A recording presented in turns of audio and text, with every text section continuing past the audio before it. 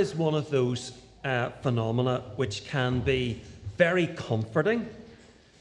Coming into a cold house on a cold night, like maybe last night, and huddled around the hearth. Or fire can be very frightening. Sometimes, of course, it leads to disasters.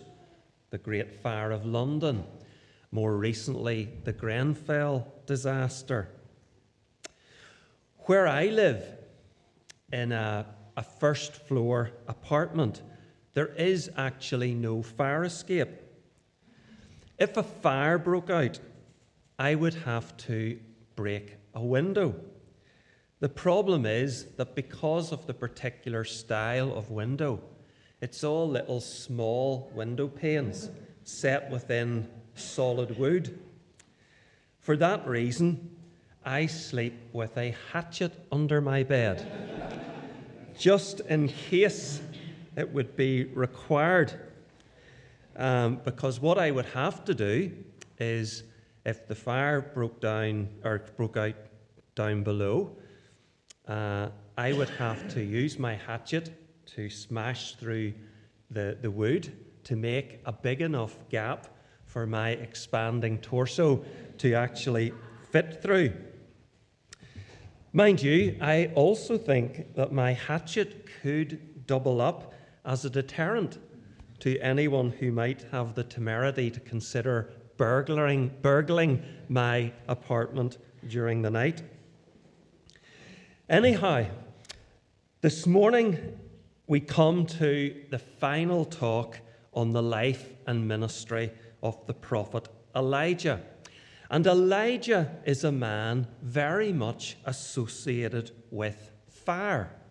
If we can think of Mount Carmel that we looked at before, how in response to Elijah's prayer, fire consumed the sacrifice, proving that Elijah's God, Yahweh, was the true and living God and not Baal. Fire was also in evidence when Elijah stood on Mount Horeb, waiting for the Lord to recommission him for his remaining years of service after Elijah suffered his sort of meltdown. And this morning, we'll see how fire is once again present as Elijah's ministry draws towards its end. And thus I have entitled this final talk in the series, Elijah, Man of Fire. Our reading is going to be taken from 2 Kings. It's actually the first chapter of 2 Kings. Now, because of my failing eyesight, I decided finally that the time has come. I have to change my Bible for when I'm speaking in church, because the other one was just getting too difficult for me to read, and I was having to hold it very, very close to me. So I went into the evangelical bookshop and picked out this lovely blue leather-backed one, which has got larger print. It was only when I came home and really started to read it that I realised that the paper is so thin on it that where there's bold print on the other side, the bold print comes through and it sort of has an effect like double vision. So I don't actually think I'm any better off than what I was before. So I'm probably going to struggle again. But let's read together 2 Kings chapter 1. After Ahab's death, Moab rebelled against Israel. Now Ahaziah had fallen through the lattice of his upper room in Samaria and injured himself.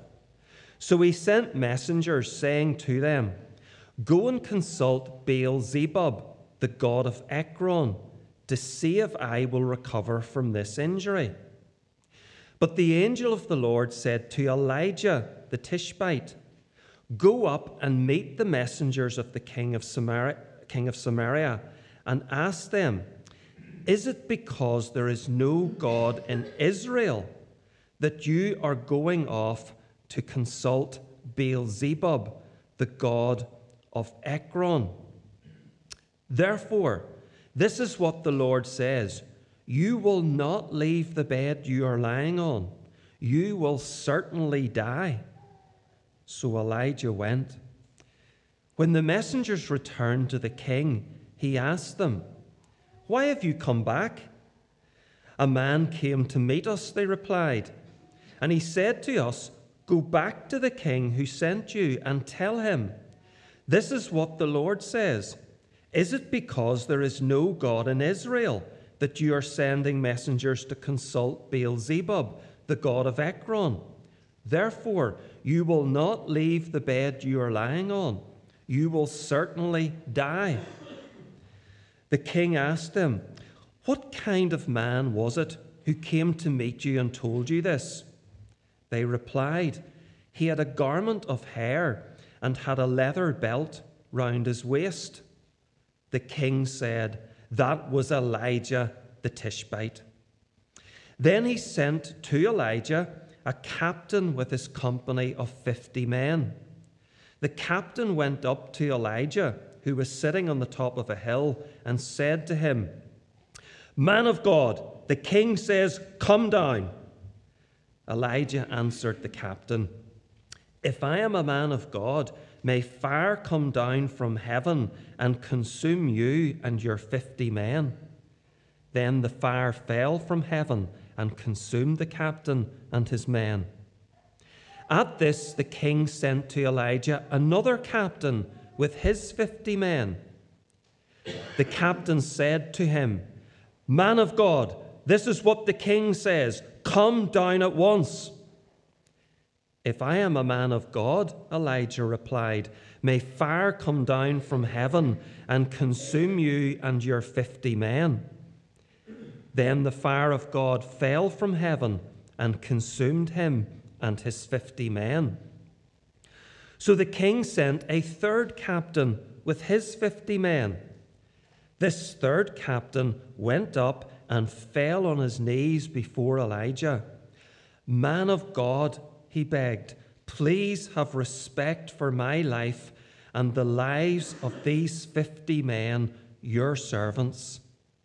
See, fire has fallen from heaven and consumed the first 2 captains and all their men.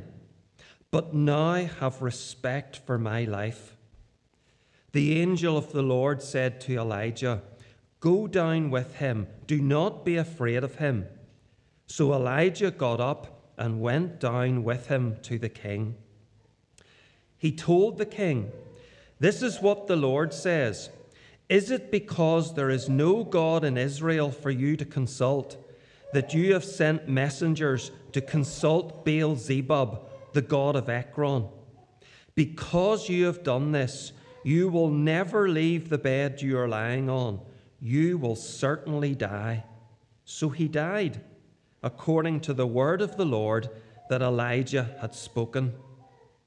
Because Ahaziah had no son, Joram succeeded him as king in the 2nd year of Jehoram, son of Jehoshaphat, king of Judah. As for all the other events of Ahaziah's reign and what he did, are they not written in the book of the annals of the kings of Israel? So I want to divide our final talk into 2 basic sections. Section 1, we're going to look at the chapter that has just been read. And then in section 2, I'm going to reference remaining biblical passages and verses which allude to Elijah. But section 1 then, Elijah and Ahaziah. So first, a little background. Who is this Ahaziah? Well, the answer to that is found in the tail section of the previous chapter in the Bible to the chapter that I just read there. So if we'll just read these 3 verses. It's the last 3 verses then of 1 Kings chapter 22. Ahaziah, son of Ahab, became king of Israel in Samaria in the 17th year of Jehoshaphat, king of Judah, and he reigned over Israel for 2 years.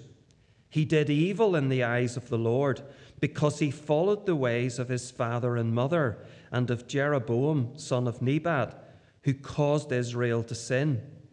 He served and worshipped Baal and aroused the anger of the Lord, the God of Israel, just as his father had done. So this Ahaziah that we've been reading about, he was the son of the terrible royal couple who have featured so prominently in this series, Ahab and Jezebel. And he had succeeded Ahab to the throne of Israel. But Ahaziah had suffered a nasty accident whilst resident at his palace in Samaria. He had fallen through the lattice of his upper room and injured himself badly. Now, those of you with even a faint knowledge of myself will know that personal injuries is a favourite topic of mine, so I'm going to have to exercise real restraint this morning, although it just has reminded me that Reuben has promised to have a look at my bad knee. But Ahaziah's injury was obviously serious, for it left him bedridden, and he's anxious to know whether he's actually going to recover. Is he going to get back, basically, walking again? Now, maybe due to NHS waiting lists, Ahaziah sent messengers to Ekron in neighbouring Philistia, who worshipped and served Baal-zebub. That was a joke, by the way, about the NHS. Evidently, it was because of his devotion to Baal that he sent messengers to Ekron. Baal-zebub was known as the Lord of the Flies, and believe it or not, he was considered the patron saint of medicine. If you want to know more about that, you can ask Andrew or Jill later. The idea was that Ahaziah's servants would consult the wise men of Ekron, who would be expected to receive a divine message from Baal-zebub regarding Ahaziah's prospects of getting back on his feet. But like his father Ahab, Ahaziah had reckoned without Elijah. Elijah is instructed by the angel of the Lord to intercept Ahaziah's servants en route to Ekron, and through them to issue the Lord's rebuke of and judgment upon the king.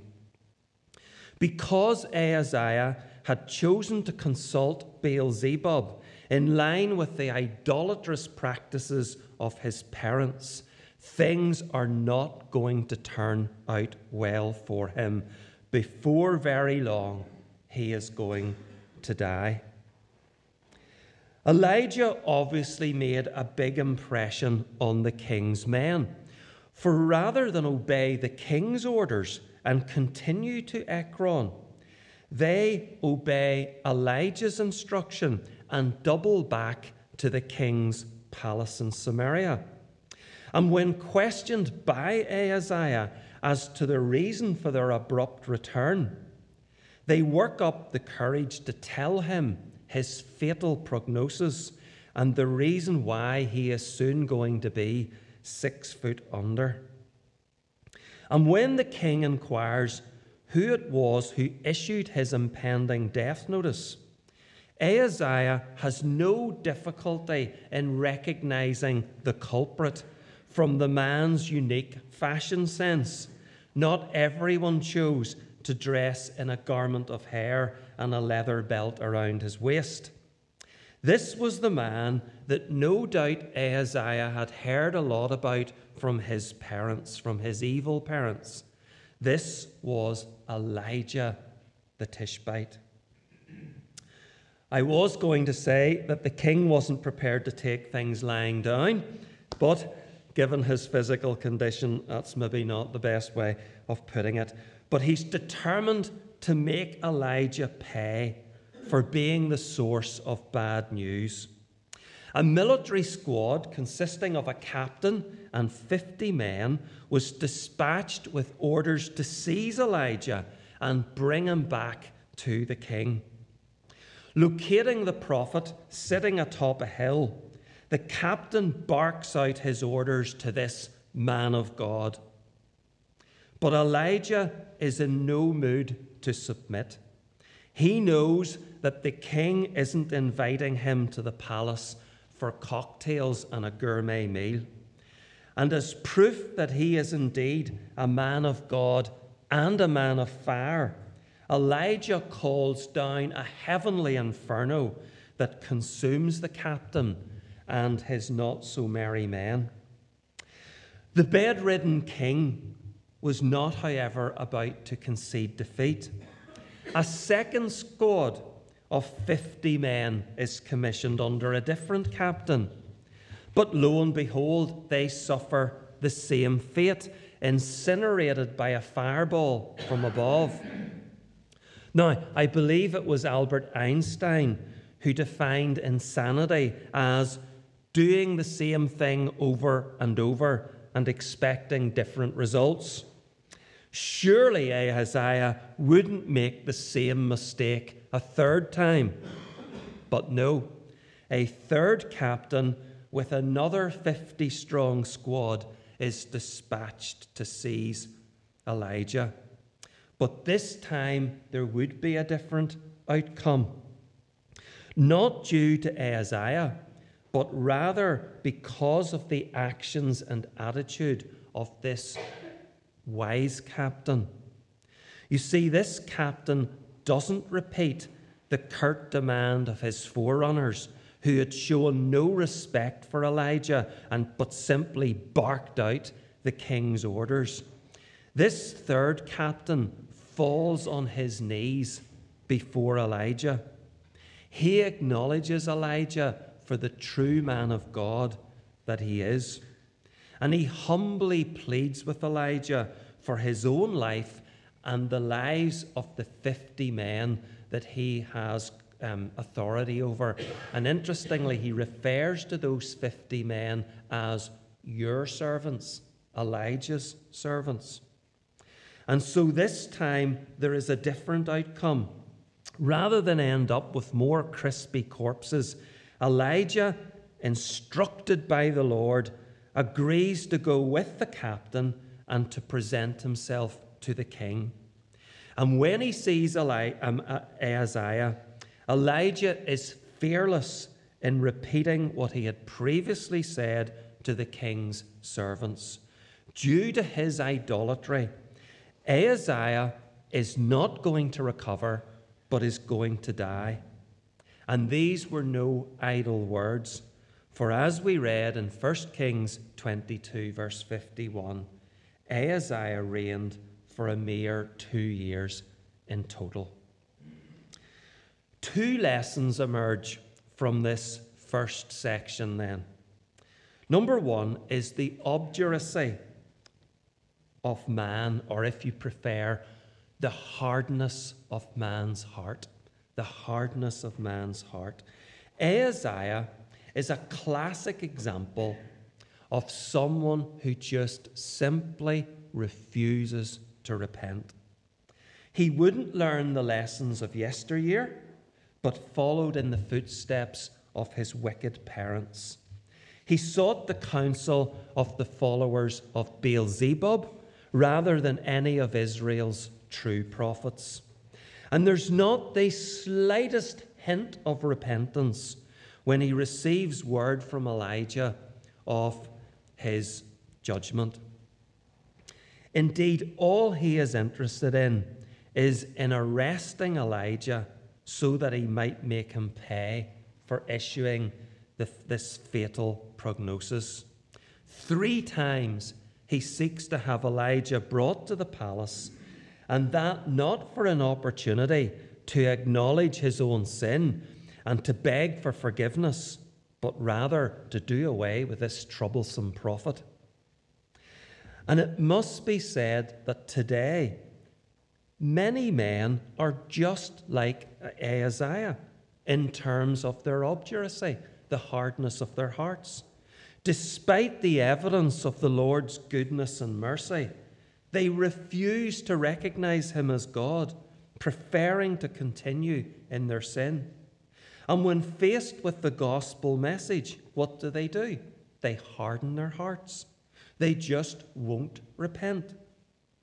How sad, how tragic, for they're thereby consigning themselves to a lost eternity in which they'll suffer the consequences of their obduracy, their intransigence, and they're effectively what they're doing is despising God's grace. But then we have the second lesson, which is, in contrast, hope for the repentant. In marked contrast to Ahaziah stands the third captain. He has seen what has happened to his predecessors and their men, and he has no wish to suffer the same fate. He knows that Elijah is a genuine man of God and that Elijah is not someone you mess about with. His only hope is to beg for mercy. He may himself be a man of authority, but that counts for nothing before Elijah and the God whom Elijah serves. And the captain humbles himself, beseeching Elijah to spare his own life and that of his men. And that is what happens. You see, God is a merciful God, and God will always forgive repentant sinners. That's what we've been celebrating this morning with the breaking of bread. Assuming, of course, that man's repentance is sincere. Last time we saw about Ahab going through a spell of his life where there was this sort of mock repentance, this shallow repentance. It was only the appearance. He hadn't genuinely repented of his sin. The Bible is categorical in affirming that God wants all men to be saved and to come to a knowledge of the truth, 1 Timothy 2 verse 4, and that he's not wanting anyone to perish, but everyone to come to repentance, 2 Peter 3 verse 9. The offer of salvation is open to all, which of course makes it then so much more tragic when men and women refuse to repent, because the offer is before them while they've got life and breath in their lungs. But we need to move on. I've got to report back to Patrick and Jeff and say that I didn't go over half past, so I have to crack on. The second section is Elijah's departure and reappearance. Chapter 2 of 2 Kings records the story of Elijah's departure from this world, and fittingly, for a prophet associated with miracles, it is a miraculous one. Alongside Enoch, Elijah is the only figure that we read about in Scripture who has thus far been translated to heaven without undergoing physical death. A.W. Pink writes, "Miracle had attended him wherever he had gone, and a miracle brought about his departure from the scene." And Theodore Epp comments, "He suddenly appeared and he suddenly went away." And verse 11 of 2 Kings chapter 2 tells us exactly what happened. As they, that is Elijah and his anointed successor Elisha, were walking along and talking together, suddenly a chariot of fire and horses of fire appeared and separated the two of them, and Elijah went up to heaven in a whirlwind. Note, of course, the twin reference to fire, Elijah's trademark. This was the last that Elisha would see of Elijah. Indeed, Elisha is pestered by a company of prophets who want him to send out a search party to try to find where has Elijah been taken to. And that search party return after 3 days and report no sightings of Elijah's whereabouts. He had simply vanished. Henceforth, the mantle of Elijah's ministry would literally be borne by Elisha. And maybe someday in Castlereagh Fellowship we'll look at the life and ministry of the prophet Elisha. But as for Elijah, he had gone onward to his heavenly reward. But among the Jewish nation, the expectation began to form that Elijah was going to return to earth. Indeed, the prophet Malachi, the last to prophesy before the so-called 400 silent years between the testaments, he had declared regarding the time of the Lord's judgment upon this world, "See, I will send you the prophet Elijah before that great and terrible day of the Lord comes. He will turn the hearts of the fathers to their children, and the hearts of the children to their fathers, or else I will come and strike the land with a curse." It became the practice of Jewish households that at a child's circumcision, a seat was placed for Elijah, whilst at the annual Passover meal, wine was placed for Elijah to drink. And in the birth and ministry of John the Baptist, many at first believed that Elijah had actually returned. The angel Gabriel had told Zechariah, John the Baptist's father, that his miracle son, born to his wife Elizabeth, well beyond normal childbearing age, would go on before the Lord in the spirit and power of Elijah, to turn the hearts of the fathers to their children and the disobedient to the wisdom of the righteous, to make ready a people prepared for the Lord. This seemed to be the fulfillment of Malachi's prophecy. Moreover, when John launched his public ministry, his coming from the desert, his strange dress sense, John wore clothes made out of camel's hair and wore a leather belt around his waist. And his fiery call to Israel to repent of their sin all combined to reinforce the impression that John the Baptist was in reality Elijah come again. Indeed, the priests and Levites asked John explicitly, "Are you Elijah?" Of course, John the Baptist wasn't literally Elijah come back from the dead. But as Jesus testified in Matthew 17, verses 11 to 12, he was a partial fulfillment of Malachi's prophecy. John was the one who would call the nation to repentance in advance of the Messiah's, Jesus' arrival. Moreover, the actual Elijah was to make a reappearance in history. For along with Moses, Elijah appeared on an unnamed mountain at Jesus' transfiguration.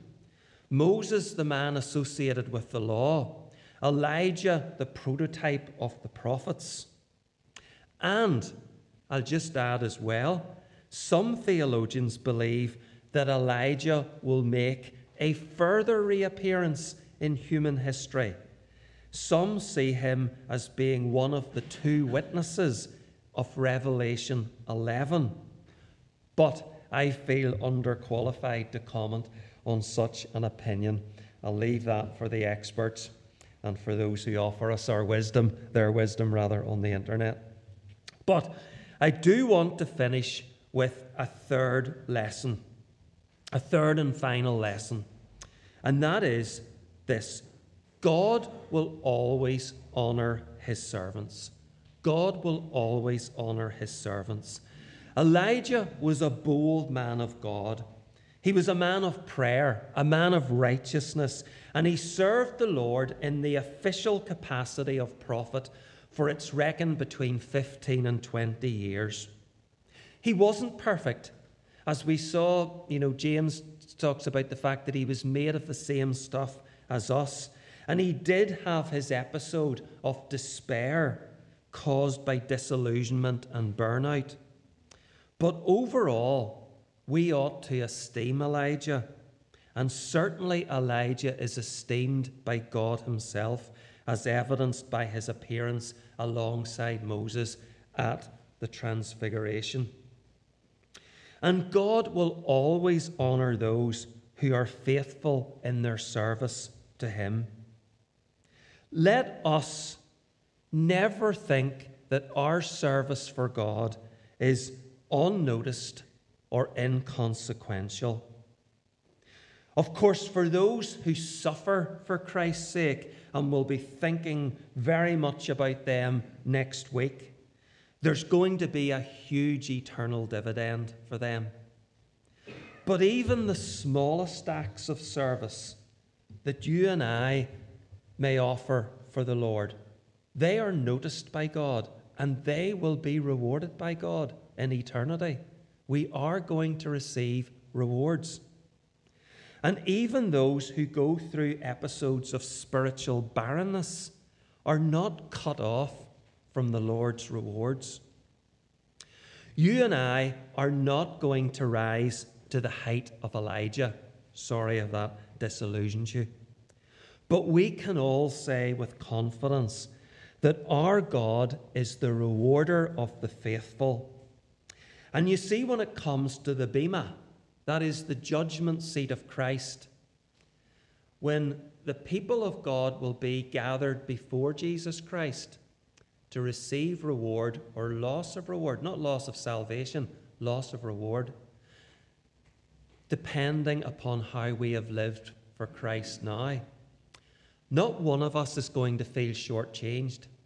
Not one of us is going to say to Jesus Christ, "But you didn't know about what I did there." No, he will know perfectly with his omniscient eyes, and he will reward us perfectly, commensurate with our service and devotion to him. And on that note, our series on Elijah finishes. Thank you for listening to this Castlereagh Fellowship podcast. For more podcasts, Bible teaching videos, and to see what's going on at the church, please visit our website, castlereaghfellowship.com. God bless.